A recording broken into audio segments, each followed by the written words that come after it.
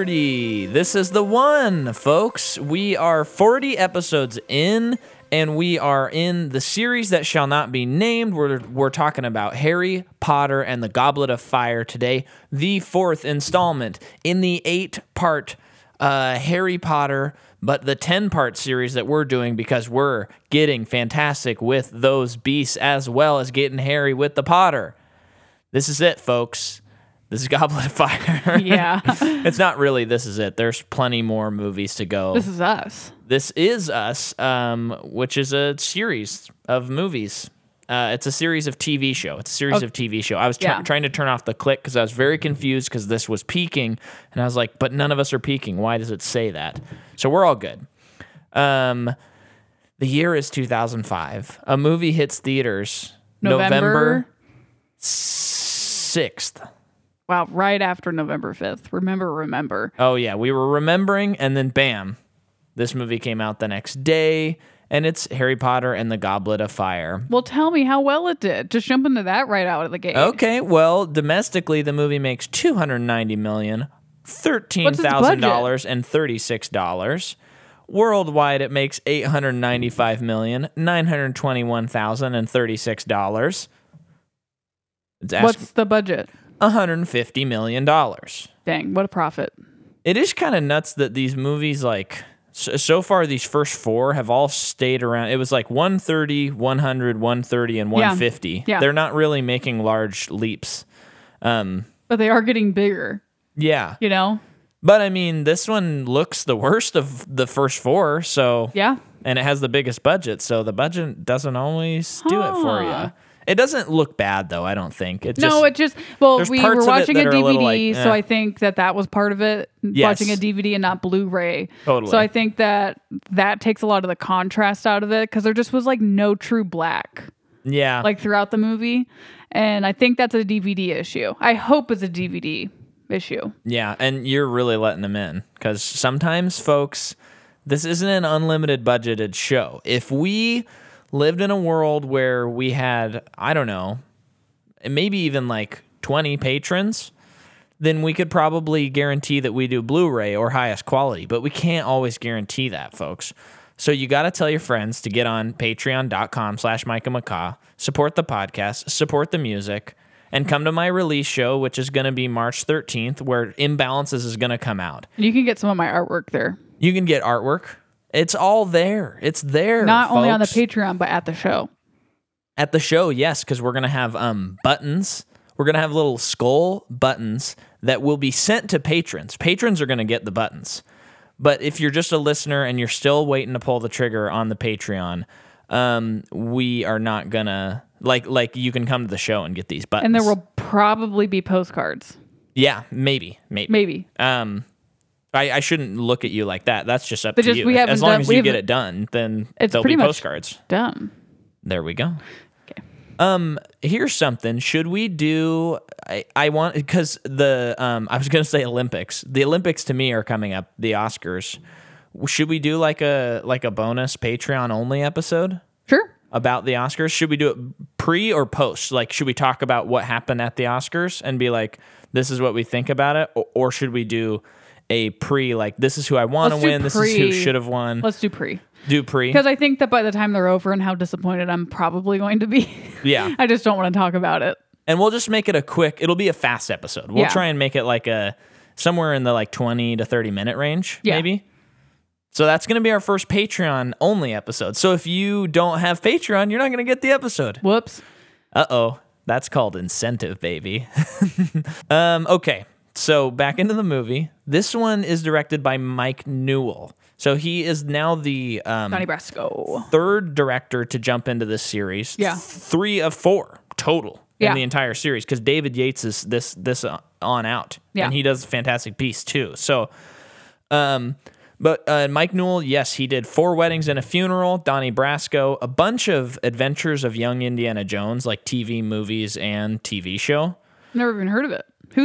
Who plays Indy? I don't know. I didn't really look it up. I just remember that movie. Those like like movies that they made and TV shows and stuff, I have like a pretty vivid remembering of going to Blockbuster and seeing them and like always wondering if I should pull the trigger on those. I'll just look it up. What's it called? The Adventures of Young Indiana Jones. Because if you listen to this podcast, you know I'm a bit of a completionist. I've gotten much better at it because for example, like Marvel, I've watched all the movies, but I'm not willing to jump into the TV shows. I might into the Disney Plus shows, but not on. I just am not ready to jump into Agents of S.H.I.E.L.D. or Agent Carter or Peggy Carter or whatever, because they don't look that great to me. So I've gotten better at that. Lucasfilm as part of. Yeah, they produced it. I just moved that because you were you weren't directly into the mic. But yeah. Anyway, when I was at Blockbuster, I would always look at that, and that was when I was even more OCD. And it was like, do I need to have watched this so I know the complete adventures of Indiana Jones? But I never pulled the trigger. I never did. That would have been 17 episodes. 17. Oh, I could have done that. Okay, I'm gonna keep going though. Are you with me or are you against me? I'm with you. Okay. So then he also directed a movie called Harry Potter and the Goblet of Fire. And you want to know what he directed right after that movie? It has one of your okay, let's see if you can guess it. It has your favorite actor in it. We've done a whole episode where we talked about him for about 45 minutes, and then we talked about Spider-Man. Jake Gyllenhaal? It's got Jake Gyllenhaal in it. Infamously bad movie that he stars in. Oh, Bubble Boy? No. Oh. This is after Harry Potter. So this is kind of like, if you're looking at his career, this is probably like his last movie. This is probably like his last like bad movie, quote unquote. Is it a quote unquote funny movie? No, it's an adventure movie. Adventure. Yeah. Have I seen it? No, it's based on a video game. Have I ever heard of it? Oh, you've heard of it. We bring it up actually more than you would think. You and I, like, we'll just joke about it. It would probably be a great bad movie night. It's about it takes place, I think, in the Middle East. Oh, Prince of Persia. Yep. Oh, he did Prince of Persia? Yeah, he directed I've seen that movie. Oh, you have seen it? Yeah. Oh, I didn't know. I got a that. fight. I got into an argument with Cassie because we did this thing where we called dibs on guys. And mine was Christian Bale. Surprised. Yeah. And saw that movie and I was like, oh my gosh, that's my guy. That's got to be my new guy. But she had already called dibs. And I was like, I'll give you Christian Bale for him. Yeah. Christian Bale. Yeah, you gave up. I don't know if I got him. Yeah. But I was getting a little mad about it. Well, Cassie, hopefully you're listening. I think has she listened to a couple? I think her sister does. Okay, well, find out if she ever gave up Jake Gyllenhaal. Okay, so composer is Patrick Doyle, and you had said when we saw the name, I remember you said, haven't we covered him? Haven't we covered him? And the answer is yes. He's a frequent collaborator with Kenneth Branagh, and he did Thor and Murder on the Orient Express and Cinderella, the Kenneth Branagh movie. He had a Danny Elfman vibe in this movie. He very much did. If I had to like blindfold my eyes, I don't know how that has to do with the music. I'd still hear the music. I just, without knowing it, I would have guessed that Danny Elfman did this score for this movie. Yeah. And then he also did Brave, so that's cool. And then Roger Pratt is the cinematographer, and we've covered him too just 2 episodes ago. He did the cinematography for so far the best Harry Potter movie, Chamber of Secrets. And then this movie was nominated for art direction. It did not win. And then it was produced by Warner Brothers and Heyday Films. This is the first time that we don't have Chris Columbus. Christopher Columbus. Chris Columbus producing. And it's distributed by Warner Brothers. And now let's jump into the notes that I have collected. Just as a Death Eater collects the blood of Harry Potter to bring back Voldemort, even though, well, he's not a Death Eater. Caught myself. Who? Peter Pettigrew. He is. Oh, he is a Death Eater? He had the thing on his arm. Wait, what is a Death Eater then? Again, I'm so confused. We'll get Oh, to no, it. they're just like the clan that wants to bring him back, right? Yes, they're his followers, Okay. his supporters. Okay. They're the Yeah. Nazis. Yeah. I know. Anything evil in fantasy, Nazis. Okay.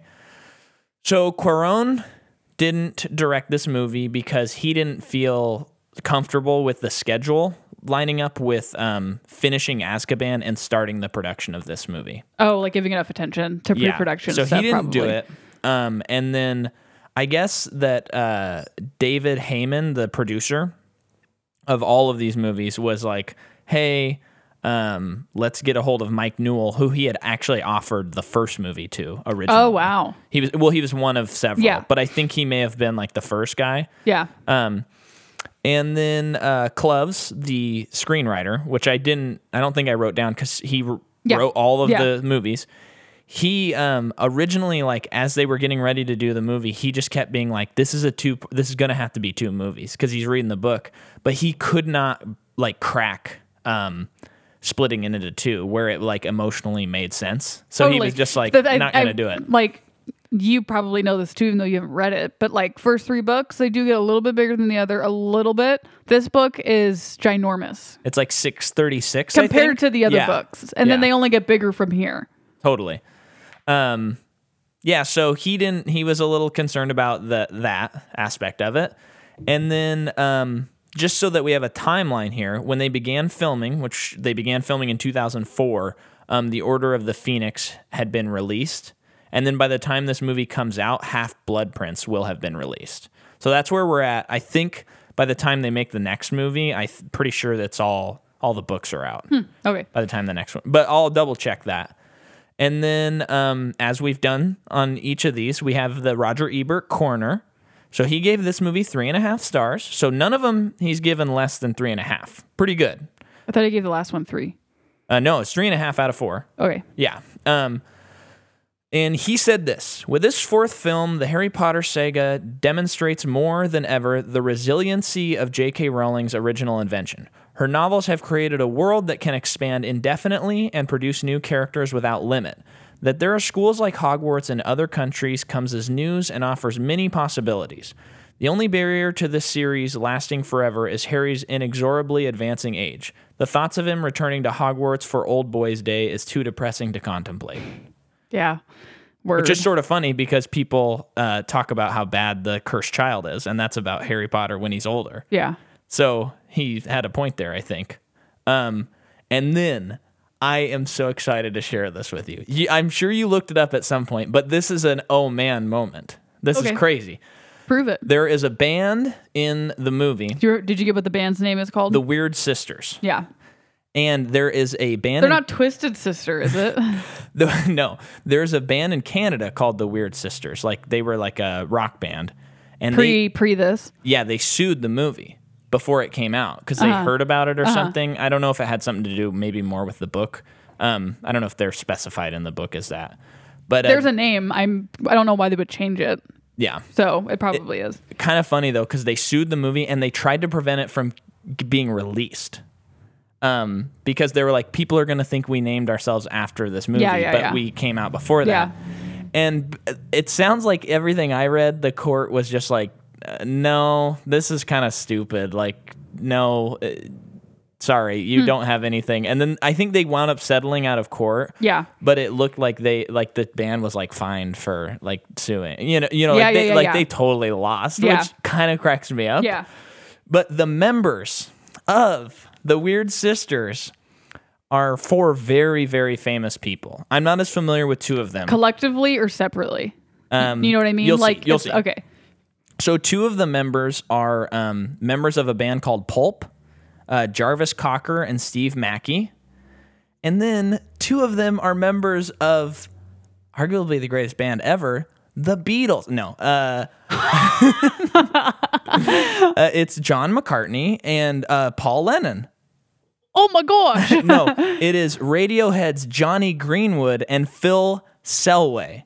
And when I'm assuming Phil's from Radiohead. Yeah, he's the drummer. Okay. And when you look at the picture, you can totally see that that's Johnny Greenwood. I'm kind of surprised we didn't catch that. I'm not super familiar with how he looks. That is bonkers, buddy. That's crazy. Isn't that awesome? I just am kind of shocked that. Radiohead's like you so didn't have out to there go for me to Radiohead's new public library to find this out? Wouldn't that be hilarious if this was your first use of the Radiohead public library? Which like came out today, today, you were like, oh, let's just peruse this and see what's going on, and that's what you found. Yeah, that'd be crazy. Crazy still though. Wow. Yeah. So how random? Why? I mean, well, you'd think they think. I mean, I don't know if Pulp. I don't know who Pulp is. Forgive me for that, people. But I think that it makes sense that they would just choose like famous British rock people. That makes sense, but I'm also thinking like, could they have saved money? Not doing that, and because they're wearing makeup anyway. Sure. I mean, people are like, no, you got to do the real thing. It's so much better. Which is like, yeah, it is better. Well, that's why this movie went from a $130 million budget to a $150. That's crazy. They paid them $10 million. They each got paid $5. Wow. Didn't know that. So I guess I just didn't know that. Yeah. So I kind of, I guess I did kind of That's your one thing for this entire series. That's your nugget of truth. Yeah. So now you take it away with the cast of the movie. Are you ready? We're going to start with Victor Crumb from Durmstrang that competes in the Goblet of Fire. It is Stanislav Yanevsky. Not bad. He is from Bulgaria. He gets buffer as he ages. He was also around 20 when this movie came out, which means he was probably 19 or 18 when they were filming. Uh-huh. And we looked up, Emma Watson was probably 13 or 14 when they were filming. So not that weird, but he just looks so old. We're like, what if this was a 30-year-old man? Yeah, he does, to me, he looks like he's about 30, 32. And then once we're at the end of the movie, he finally looks kind of like a kid. For some reason, he gets less and less on his age. But then when you look at his on, IMDb picture, it's like, oh, he did have more growing to do. Yeah. He's got big arms. Yeah, he's a big boy. I know I didn't mention any other movie he's in. I don't think this guy speaks English. So therefore, I don't think he looks like he's in things that are foreign. Okay. If you think about it, I'm pretty sure he only had one line in that whole movie. When they're in the tent at the beginning of the first one, he's like, you could not be in here. This is for the contestants or whatever he says. And it's like, wow. I don't think he's making that accent up. That's a really thick accent. So there's him.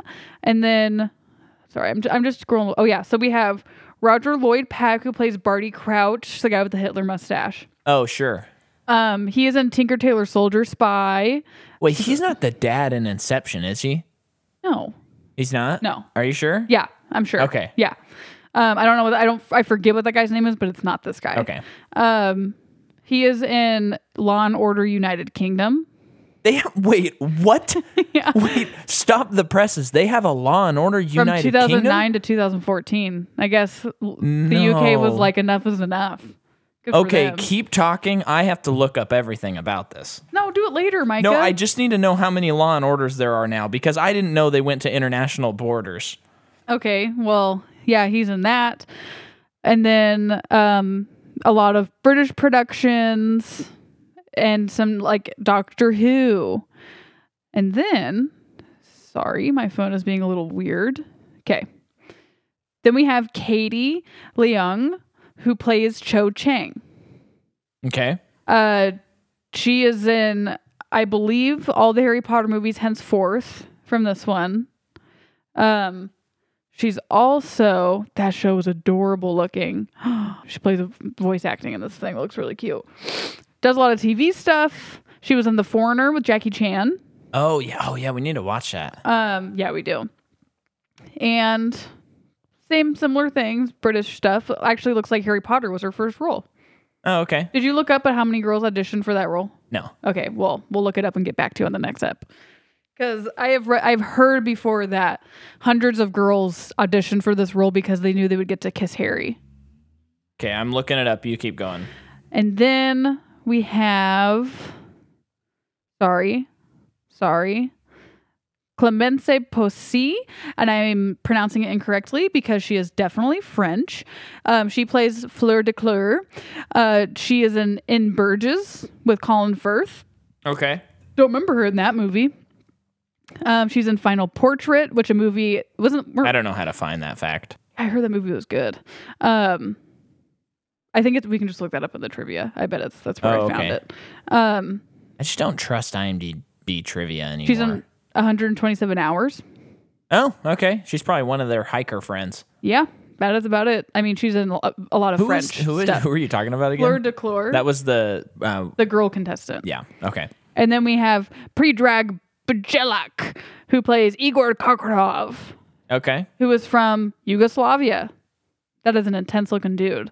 He's in Chronicles of Narnia, Prince Caspian style, and other stuff. I'm just hitting the highlights, people. There's too many people. Yeah. Okay, now let's go back to the top two. David Tennant.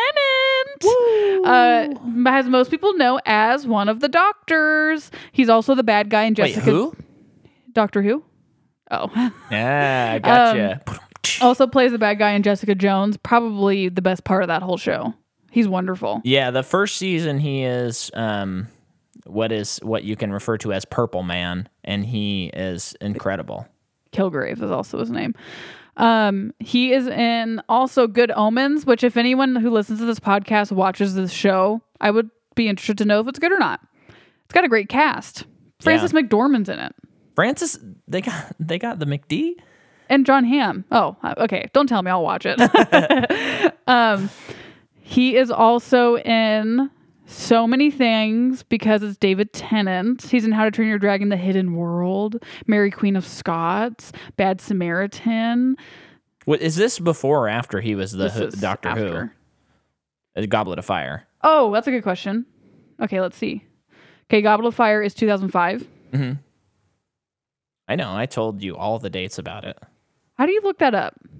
Why don't I do it and you can keep going? Okay, because that's a hard one to look up. It's so easy. I got it. Okay, and then save the best for last. Robert Pattinson, who plays Cedric Diggory. Okay. And, here's a little hint for folks. Okay. No, don't do that. It's way too big. Okay, I won't do that. So Robert Pattinson, he's pretty young in this movie. This is his third acting role. So that's crazy. I didn't know that. He became a doctor in 2005 as well. Oh. So he got his MD in Who. Good for him. In Who? Who? Okay. Who's on first? Whoville. Okay. So his first thing ever is Vanity Fair, starring Reese Witherspoon. Yo. Ooh, let's skip that one. This does not look good. Does not look like a good production at all. Just get him to that guy's in Goblet. it. Just get him to Goblet. Ugh. Don't go past. And then he's in Curse of the Ring in 2004. Is that like part of the Ring series? Does it look like, or like the Ring being the scary movie? Yeah. No, this is like fantasy, high fantasy. Oh wow. And then None of that 2005, Harry Potter and the Goblet of Fire. That's his third movie. Yeah. There's nothing else. No.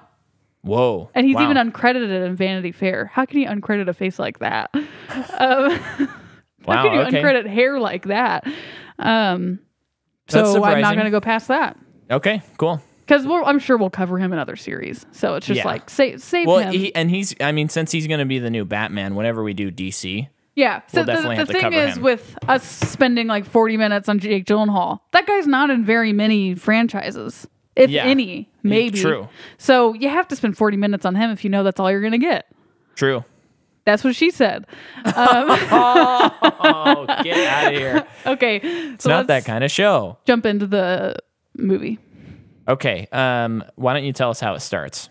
It begins with an old man in the dark putting some tea kettle on a stove, and he looks out the window and sees this mansion. There's a light on, and he's like, "Oh, meddling kids." And he has to walk all the way up to this house, see who's inside, messing around in this house that no one's supposed to be in. And the snake has gone up there the whole way as well. He hears voices, and sorry, burping, shocker. He hears voices. He kind of peeks through an open doorway. He sees a man, two men standing, talking to another man sitting in a chair. Uh-huh. And Nagini, the snake, slithers past him, and then he's got a nice reaction to that snake when he sees it. He's doing a good job of like, I'm trying to be quiet, but I'm also so scared that a snake just went by me. Yeah, a very large snake. See, this is why I think the DVD probably was pretty bad for us, because it was supposed to be only his flashlight lighting it, and the stuff that was in complete darkness looked blue and not great. And I just want to know if that is the DVD. I think that was probably what it was. Oh, doesn't look great. But No, it it didn't look like the hallway in Azkaban when Yeah. like him and Yeah. Snape are talking, and it's just like their light, and then it's black around them. It definitely wasn't that. I think that though, like regardless of however the scene looks, it is supposed to feel a little like confusing, disorienting. Yeah. Because Harry wakes up and it was a dream that he had. And here's something that's very nice: no privet drive. No, he's in the Weasley's house. Yeah, he's at the Weasleys, and this whole beginning the sequence, it's kind of cool that in this movie it begins with Voldemort. I mean, he who shall not be named, and then it ends like the conclusion is more about he who shall not be named until it's like the epilogue kind of thing. Yeah. So it kind of is it's kind of setting you up for the return, which is Plus very cool. the first thing you see is the gravestone. Yeah. And it's like a Grim Reaper. I mean, it just looks cool, but it's actually foreshadowing the climax of the movie. Oh, yeah, totally. Yeah, so they wake up, Hermione wakes Ron and Harry up. And I just want to say the little he who shall not be named baby is pretty weird looking, and I like that a lot. I like how it looks. Very cool. We Keep see going. him in other movies too, so. The baby? The little gross thing, yeah. Wait, are you serious? Yeah, you see him another time. Oh, and it's really gross, Micah. Good. I can't wait. Okay, so they're being whisked away. Harry's being whisked away by the Weasleys and Hermione, and they're like, "Where are we going? It's so early. I'm a teenager and I need sleep." And they run into the Diggories, Cedric and Amos Diggory. Yeah. And they are taken to a boot on top of a hill, and you find out it's a port key. And when everyone grabs onto it, you are transported to another area. Yeah. So they're so this is like I love the hilarious like. The Diggories and the like older Weasleys look Arthur so Weasley. goofy when everyone like just falls into the grass and then they like are walking on They're the like, air. yeah, so they go to like the World Cup of Quidditch. And that's our Olympics of Quidditch. podcast. Thank you for listening. They present one of the coolest magical things that I just wish with every fiber of my being was real. When they go into the tent, and this tiny little tent, and it's just like rooms of a tent, and it's all beautifully decorated, and like there's a full kitchen in there. Yes, and I want to make a small little thing about this. This made me think. Harry Potter, the series. That's what we're talking about. What I love, one like detail of the series that I really, really love, that when it's not done as much, I think I shy a little bit away from, but I love the simplicity magic. Mm-hmm. And so things like the tent, that is kind of like a highlight of like magical. That's probably like the highlight of the magical things that happen in this movie because it's so simple, and it's practical, so ordinary, and it's so everyday easy to kind see. of thing. Whereas like a lot of the other magic, I can't even really think of too much of like the wonder of magic in this movie. Okay. It's more like action based, and I understand that. Yeah. But that's why I like Chamber so much. Is it's like very simple things are happening, and it makes you Steven Spielberg like, oh, I'm in awe of what's happening. Yeah. And this is one of those little moments where you're like, what? Yeah. There's a tent in here? Like, well, like a house in the tent, basically. Yeah. Anyway, that's what I wanted to say. Yeah, no, I agree with you 100% about everything you said. And that's why I think my pitch for the TV series when we get to Fantastic Beasts is a better But pitch. we're not going to talk about that right now. But not yet. So they go to the Quidditch match, and it is, I think it's Bulgaria against Ireland. Okay. Bulgaria or a different country that starts with a B that's in Eastern Europe. Okay. And we were introduced to Victor Crumb, who is like the best seeker in the world. And then you see that the Weasleys, including Harry and Hermione, are all in the nosebleeds because they're poor, but still it's like, what a cool thing. Like they don't see it that way until they run into the Malfoys, who are invited to the box where the Minister of Magic has invited them. Another cool thing that might go into that wonder part of it is how they project their voice by touching their wand to their throat, and that's it. I love that touch. And just really appreciative that they did not show the game. Yeah, which I read that was part of a timing sort of thing. Cool. They just that had makes so much sense. But I think they filmed some stuff. Yeah. And then they had to Well, it cut makes sense to just do it, just to have it. Yeah. That way you have it. So then it just cuts right back to them at the tent. They're having such a grand old time. And then they're freaking attacked. out. And then, they start hearing some screaming and shouting and outside. And you see that basically a terrorist attack is going on. Yeah. And Mr. Weasley tells Fred and George that Ginny is your responsibility. Harry, Ron, and Hermione, everyone get to the forest. I think that's what he says. Or just get away from here. And he goes and probably to fight. And Harry quickly gets separated. Yeah. And he sees David Tennant walking around in like the shattered ruins.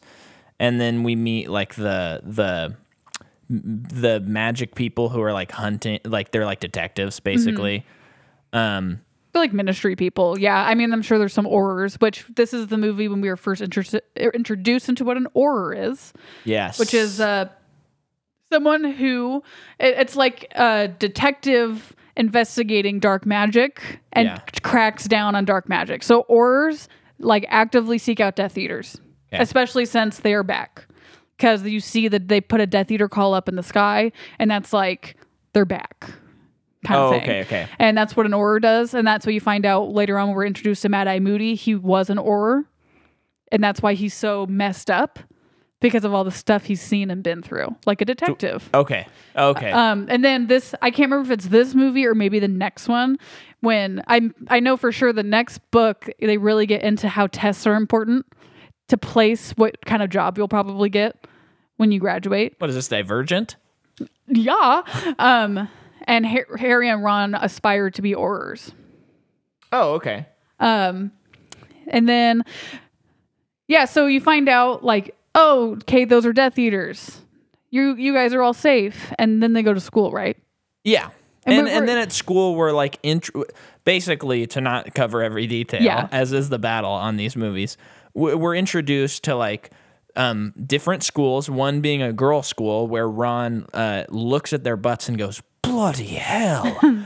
And then one being like a tough guy school. Yeah. And then we're introduced to, hey, there's this, the Triwizard Tournament, and you put your name in, you got to be over 18, and it'll choose you, and that's like a binding magic contract. And if you win, you will have eternal glory. Mm-hmm. Which sets up, basically, throughout this movie, I'm just going to go out of time now. Mm-hmm. Let's talk about Ron and Harry. Because like their relationship? This is a problem. And this is like the worst part of the movie, for sure. Okay, I don't think it's a bad part. I think that it's character development explored. Because you have 7 books, and you can't tell me that the whole time that their friendship is going to be like hunky-dory. No. And I think that, and I'm just making my argument. Okay. I'm not like attacking you or anything. Yes. But well, then why does it feel like this? I think that they establish, especially in this movie early on, that like they're boys now, and I mean they're kind of typical boys. They want fame. They want to be popular. They want to be well liked, and they want to be cool in terms of candy. Like, yeah. And so this Triwizard thing, they're both like, man, it'd be so cool if we could do that. But they're both like 14. Uh-huh. And as we know, Harry gets chosen. Someone put his name into it. And it's a binding contract, and he has to compete. Even though it was not his choice and he did not put his name in it, that makes Ron mad. Because Ron thinks that Harry figured out a way to do it and didn't tell him or any of that stuff. And I think it's just classic immature jealousy. Yeah. They're 14. Of course he's going to get mad at him, and they're not going to communicate at all because they're 14-year-old boys and there's like no parental supervision there. So it's just going to happen. And they wrap it up within like 15 minutes. It's more like a half hour. Okay, that's not that long. No, and I do appreciate that it's not that long. I think, and I don't know if this is the movie or the book, I just think it goes into that category for me where it's like this turmoil that they're having in their relationship, and then in like comedies or romantic comedies especially, where like someone breaks up or whatever, and you're just like, okay, I'm literally just looking at my watch waiting until they're done. You know that they're gonna get over it, and I think that's your issue with it. That's my issue. It's just like such a trope that it's annoying. I do like that they do patch it up pretty quickly, but like the jealousy with Hermione is also pretty annoying to me. And then who's jealous about Hermione? Like Ron is really jealous about how she's on a date with Victor. Yeah. And then we haven't even gotten to Hermione's role yet. Yeah, and I just think I don't know, because I agree with you. Like we can't just have 8 movies where they're like hunky dory friends. And we've had tension with Hermione a little bit, but it is kind of like, okay, what are we gonna Like how are we going to make this interesting? But I just don't know. I don't think that was the way to do it. Okay. I'm sure there's another way. I don't know what it is off the top of my head, but that's what I'd say. And one thing I do want to throw out as well is we have Philosopher's Stone. We have a kid adventure movie, like Indiana Jonesy. Then we have Chamber of Secrets, which it kind of leans on like noir. And then we have Azkaban, which is much more just like straight fantasy, I would say. And then this movie is like adventure, action, but teenage drama. Yeah. And I think that's where this movie doesn't connect with me. Not to say that teenage drama can't be good.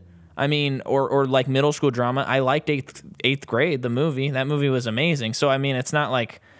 But it's just like there's a disconnect where it's like this movie isn't it's like, that interesting. I can't really read young adult. Character-wise. I can't really read young adult anymore because I don't enjoy it. For the exact reason that you're describing it. I've been through it and I'm not interested in that. Going through it again. Yeah. But there are people our age who love young adult, and that's great because there's some like incredible young adult stories. Right. So I think it kind of comes down to preference on this one. Okay, I think that's a fair argument because I don't think anything's poorly written for the book. Yeah. Movie, and let's get into Hermione a little bit. Yes, let's do it. She is either just mad or scared in this movie, and very like hysterical. Yeah, there is no in between. I would say it actually feels like I don't know how the books are. Yeah.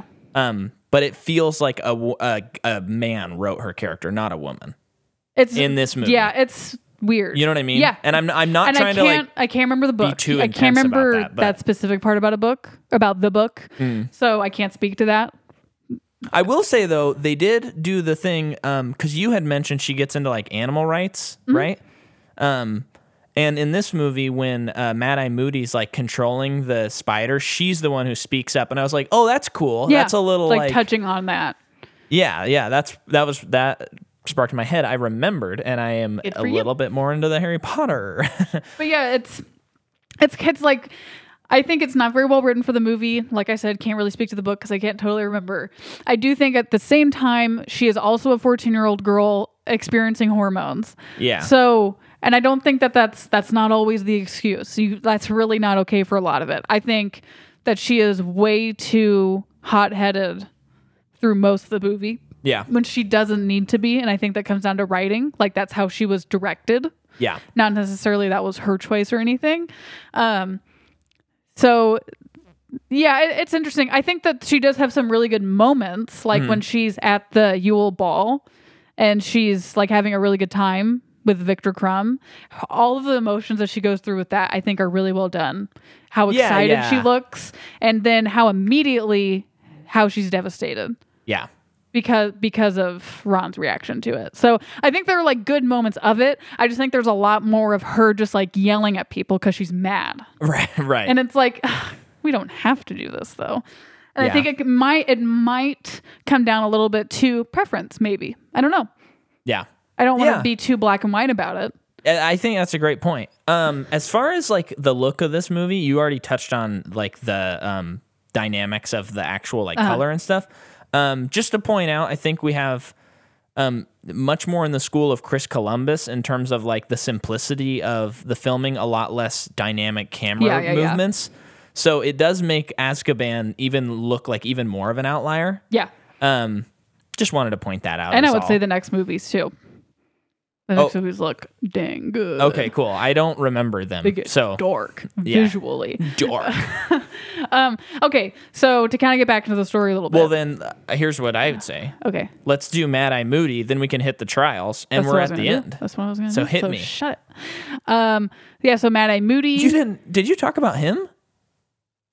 At any point? No, on the actors. Oh, I didn't. You didn't bring him up. Let me look him up. Talk about him. This is Donald Gleason's dad, if you aren't aware, people. Oh, yeah. Who's in Harry Potter? His first name, though, is... I just look up Gleason and you'll find it. Brendan. Is it Brendan or Brandon? Brendan. Brendan Gleason, who is, not that long ago, Bill Hodges in Mr. Mercedes. Don't know if that show is done well or not. My parents seem to like it. We need to watch it. It's a Stephen King adaptation. So freaking good. And I think he is so well casted, even though I haven't seen it. He is also in The Ballad of Buster Scruggs, Paddington 2. Oh, is he in Paddington 2? He's so good in He Paddington is 2. in this movie called Calvary that has a really good cover about him being A priest, a priest. That movie looks good. Have you seen anything about that movie? I think I watched a trailer, and it was kind of like a movie I wanted to see, and then it just slipped through the cracks. Oh. Which, you know what? If Lauren hasn't seen Little Women, we could see Little Women tonight. She has, but she said she would see it again. Oh, okay. So we can ask. But we also don't have to go to the movies tonight. But I'm ready to pull the Little Women trigger. He's in Edge of Tomorrow, I guess. Now we really need to see that movie. I know. I can't believe we haven't seen it. I know. Got our boy Tom. He's in The Raven, Safe House, The Cup, Albert Noms, The Guard. He's in Bruges, In which you Bruges. talked about earlier. Yes. Right there. He's in Beowulf, the game. He's also in Beowulf. Good presentation, Jordan. He's also in Troy. But is that the Brad Pitt one? Yep. That's Brad Pitt. Is there any other? He's in Cold Mountain, which Jack White's also in that movie. I just always like to remember that. I guess he's in Gangs of New York. I really need to rewatch that movie. That makes sense. I've only seen it once. I know. I need to watch it again because I did not like it. I want to like it. It's liked Scorsese. it, but I was just like, I liked it, period. Yeah. That's how I feel about it. Well, it was in that category of movie where it had been talked up to me so much that I was like, okay, this is going to be like a life-changing movie. And then I see Cameron Diaz and I'm like, oh, this is a little bit tough. Of all people to have me watch that movie, my mom. Interesting, yeah. I don't know why. But maybe because Daniel Cameron Diaz Day-Lewis was in it. Daniel Day-Lewis has a powerhouse performance, so he's there's great. no denying that. Oh, he's in AI.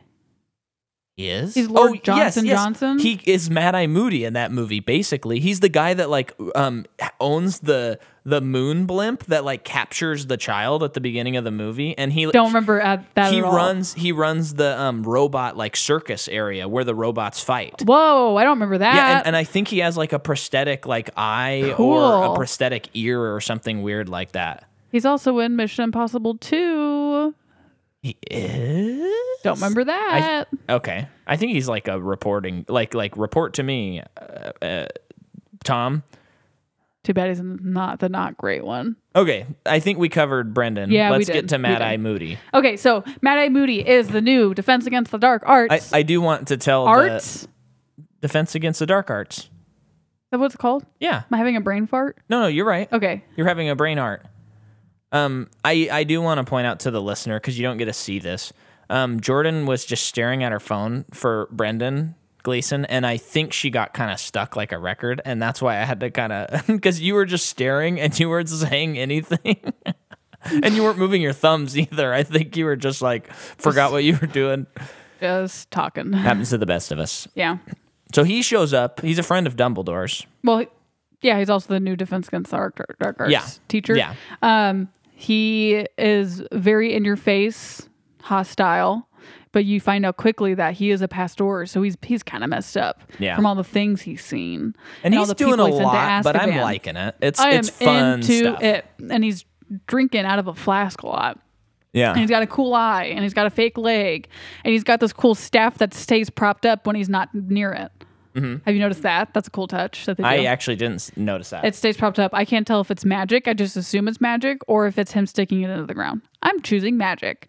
Okay, so do you want to go to the first class that he teaches? Because that's pretty important. Yeah. So that class, we learned the 3 unforgivable curses: the Cruciatus curse, the Imperial curse, the killing curse.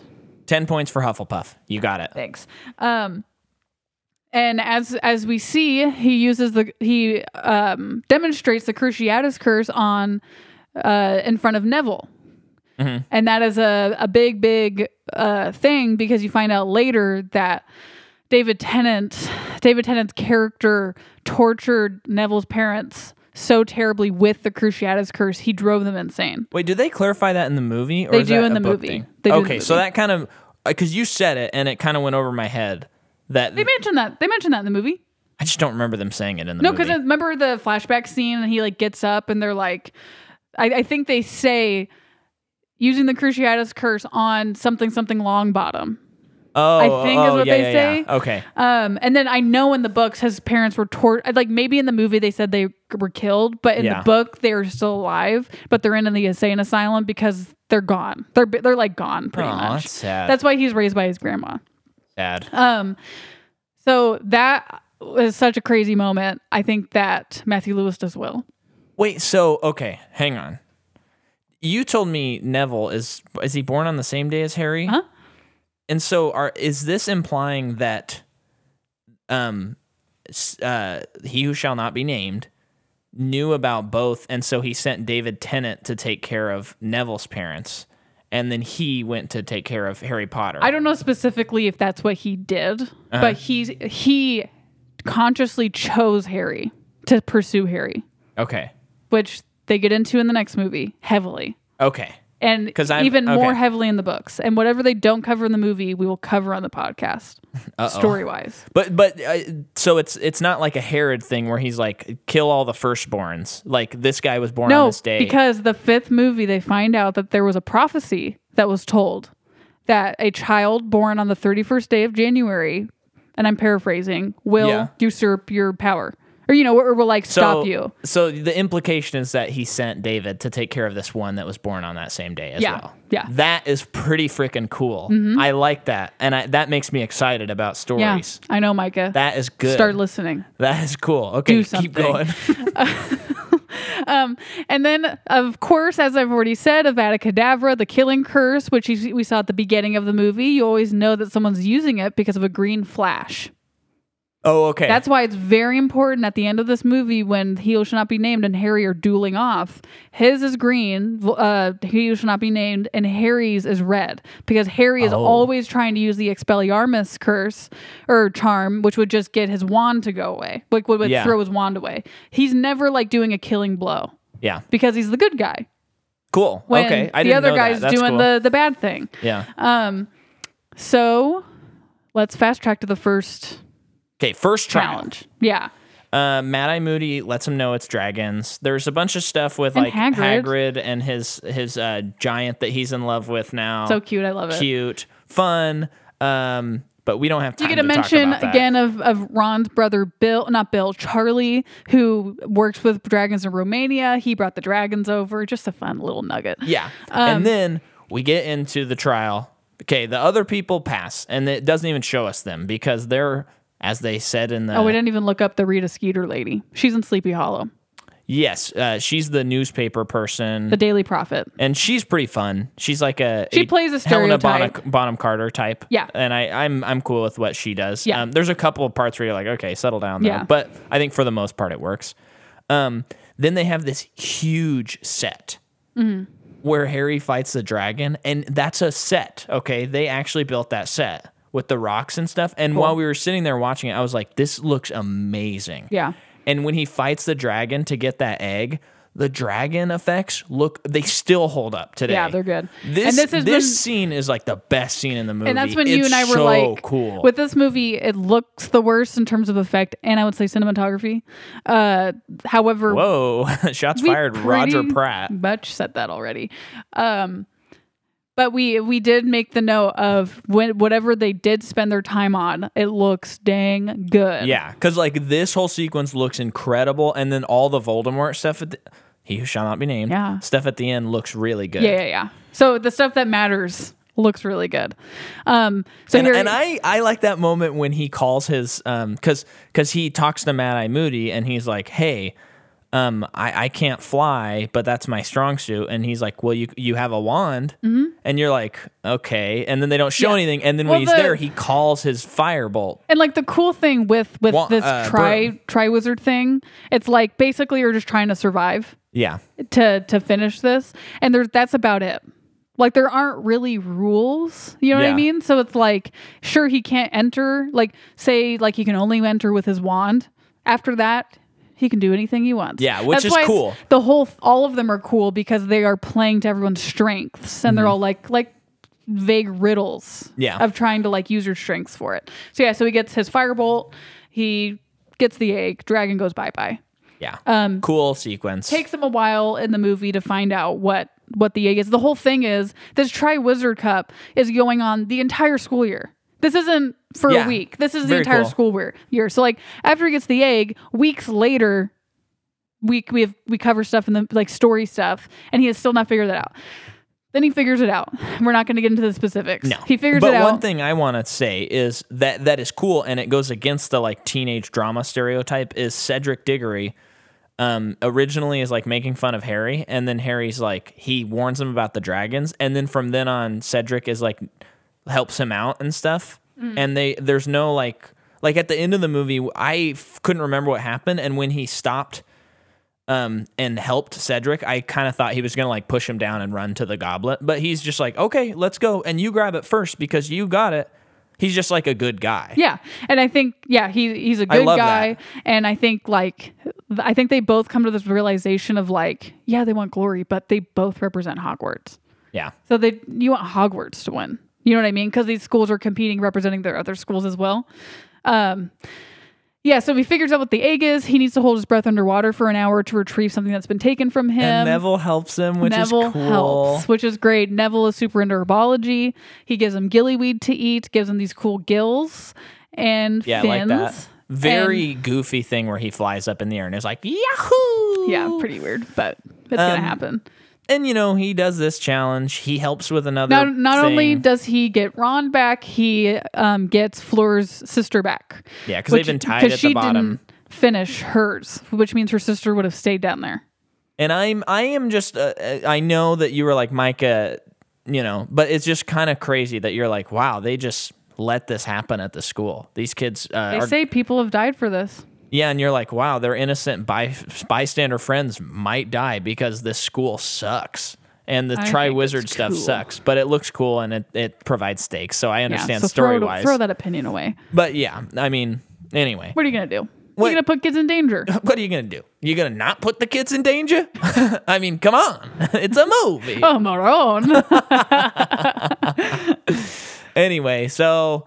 They do trial 2, and it goes well. And then they go to trial 3, and it's the maze. Wait. Okay. Important part about to happen. So Harry not only does well, he gets second place because of his heroic achievements. Oh, yeah. And then Barty Crouch, Hitler mustache guy, is congratulating Harry. And Maddie comes up to him, and he has some weird tics that he does. And Barty is like... I know this person. Like he gives them that look of, I know you. And then pretty much the next scene later, they find Barty Crouch dead. And Harry immediately goes to Dumbledore where Dumbledore is trying to get the match, what's the word? Canceled. But the minister is like, I will not let this happen. This is too embarrassing if we cancel it. Yeah. So...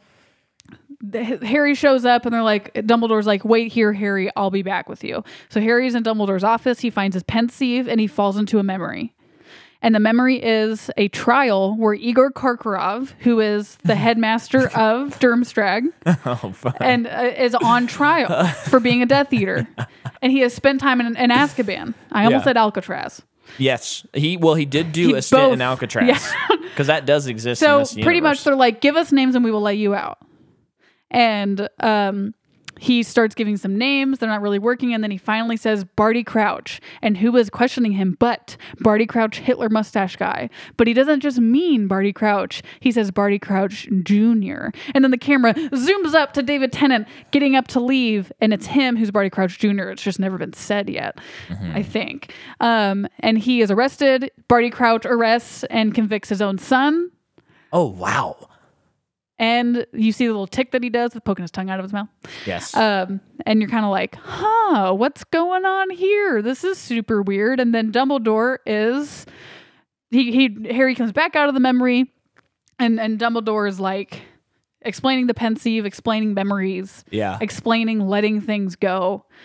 And I like that in this movie, Dumbledore's not really on top. I mean, he's not really on top of anything in any of the movies, but he of winkingly like knows what's going on. And in this movie, he's like confused and he's kind of like upset about it.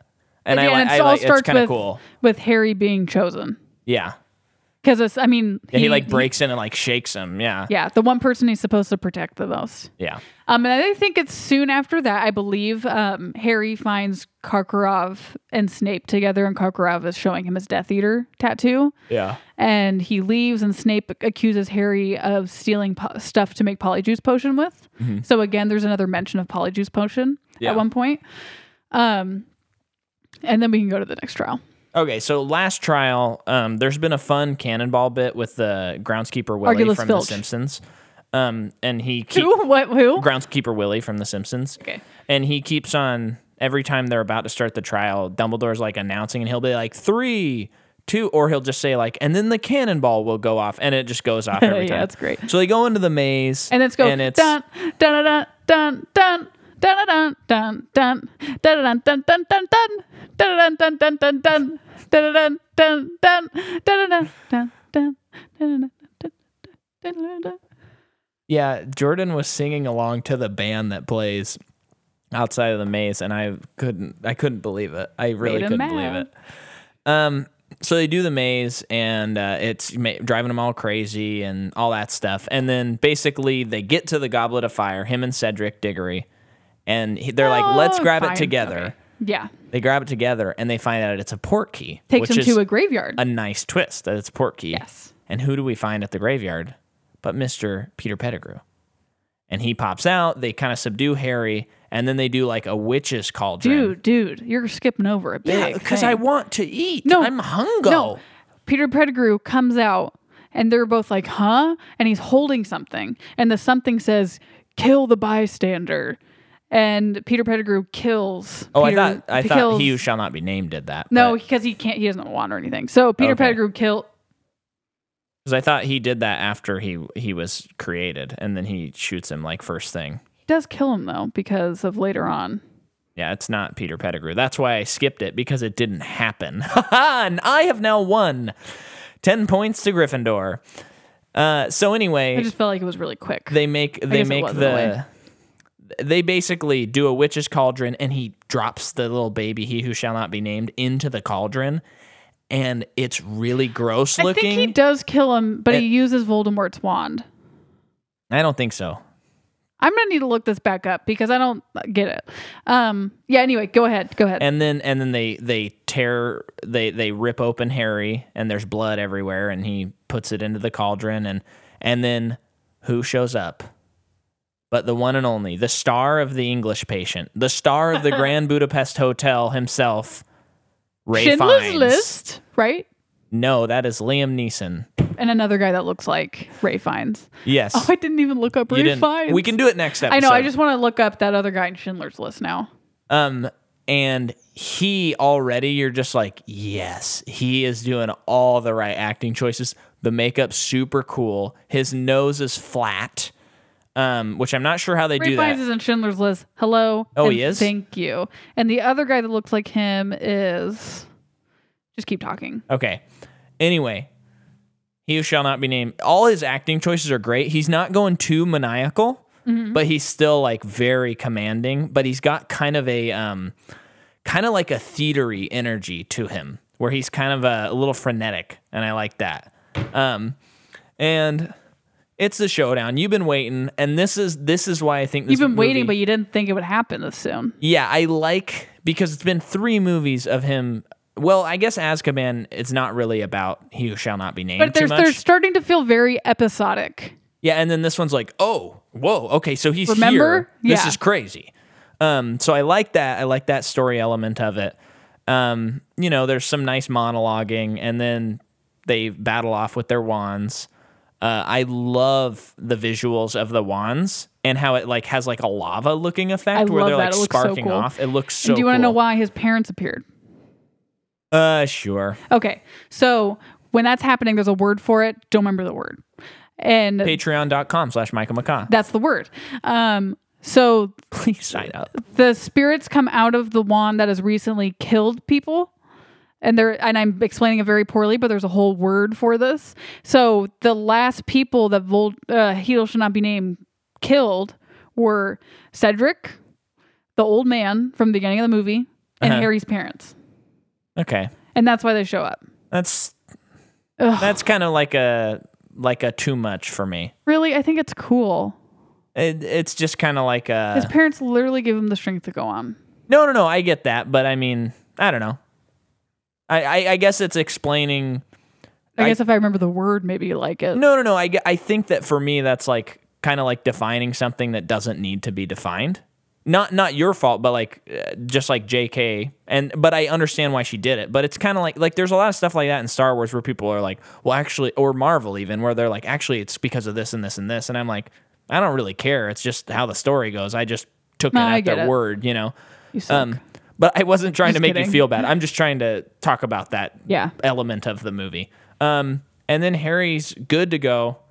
He gets back. I like to say, love Ray Fiennes' wand usage.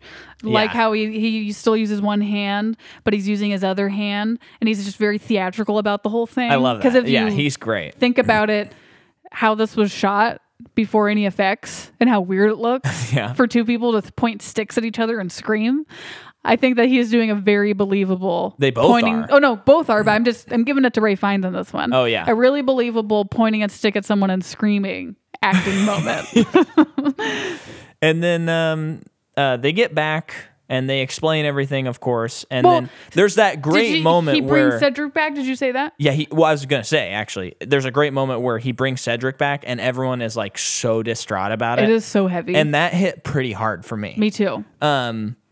Because that's sad. Yeah. That's sad. I mean, this is supposed to be a happy. I mean, it's stressful, but it's supposed to be like a celebrated event. A child died, and they both come back, and they're both, like Harry has the goblet, and his dad's just like, "Oh, my boy's back!" Like, I'm so proud. Yeah, everyone's of so excited, and then they realize what's actually happening. Mm-hmm. And then we find out that Mad Eye Moody was actually David Tennant. Using the polyjuice potion, that's what he was drinking, and then Mad Eye Moody's still there. He was making sure that Harry was getting through each round, so that he could get to the graveyard. Yeah, which is cool. Yeah. I know. I think that there is a. No, never mind. But then Mad Eye Moody is there, and is he like the defense against the arts teacher in the next movie? I don't think so. They just can't land a teacher for that. Umbridge. Umbridge is in the next one.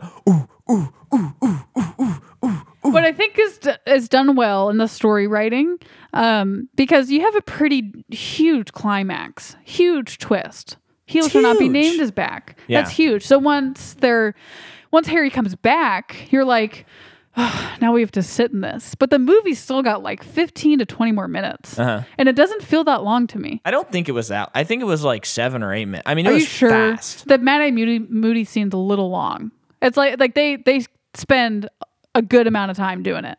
Yeah. So that, like, sometimes I feel like if the story's not written super well, that would feel tacked on, boring. Yeah, it would just be like, oh, can we just get to this movie, please? But I don't feel that way. I don't either. And then we even have a moment where Dumbledore's talking to Harry again, which even that doesn't feel. It feels like you have to tie that bow. You can't like end the movie without. If you're wrapping a present, are you not going to put a bow on it? So he tells Harry, "I'm sorry that this happened to you." Pretty much, but you will always have friends. Pretty much. Yeah. And then you have to wrap up the like Ron, Hermione, and Harry bow. And I think Hermione has a really great moment where she was like, "So is everything going to change?" And Harry just says yes. And then the movie ends. Yep. And that's the end of the movie, as you just said. And that's the end of our podcast, as I just said. Right? Yeah. I think you're done talking about it. I had to go to the bathroom really bad. Whatever. See you next week, guys. Are you serious? Did you already pause it? No. Oh my gosh. Okay, fine. Thanks for listening.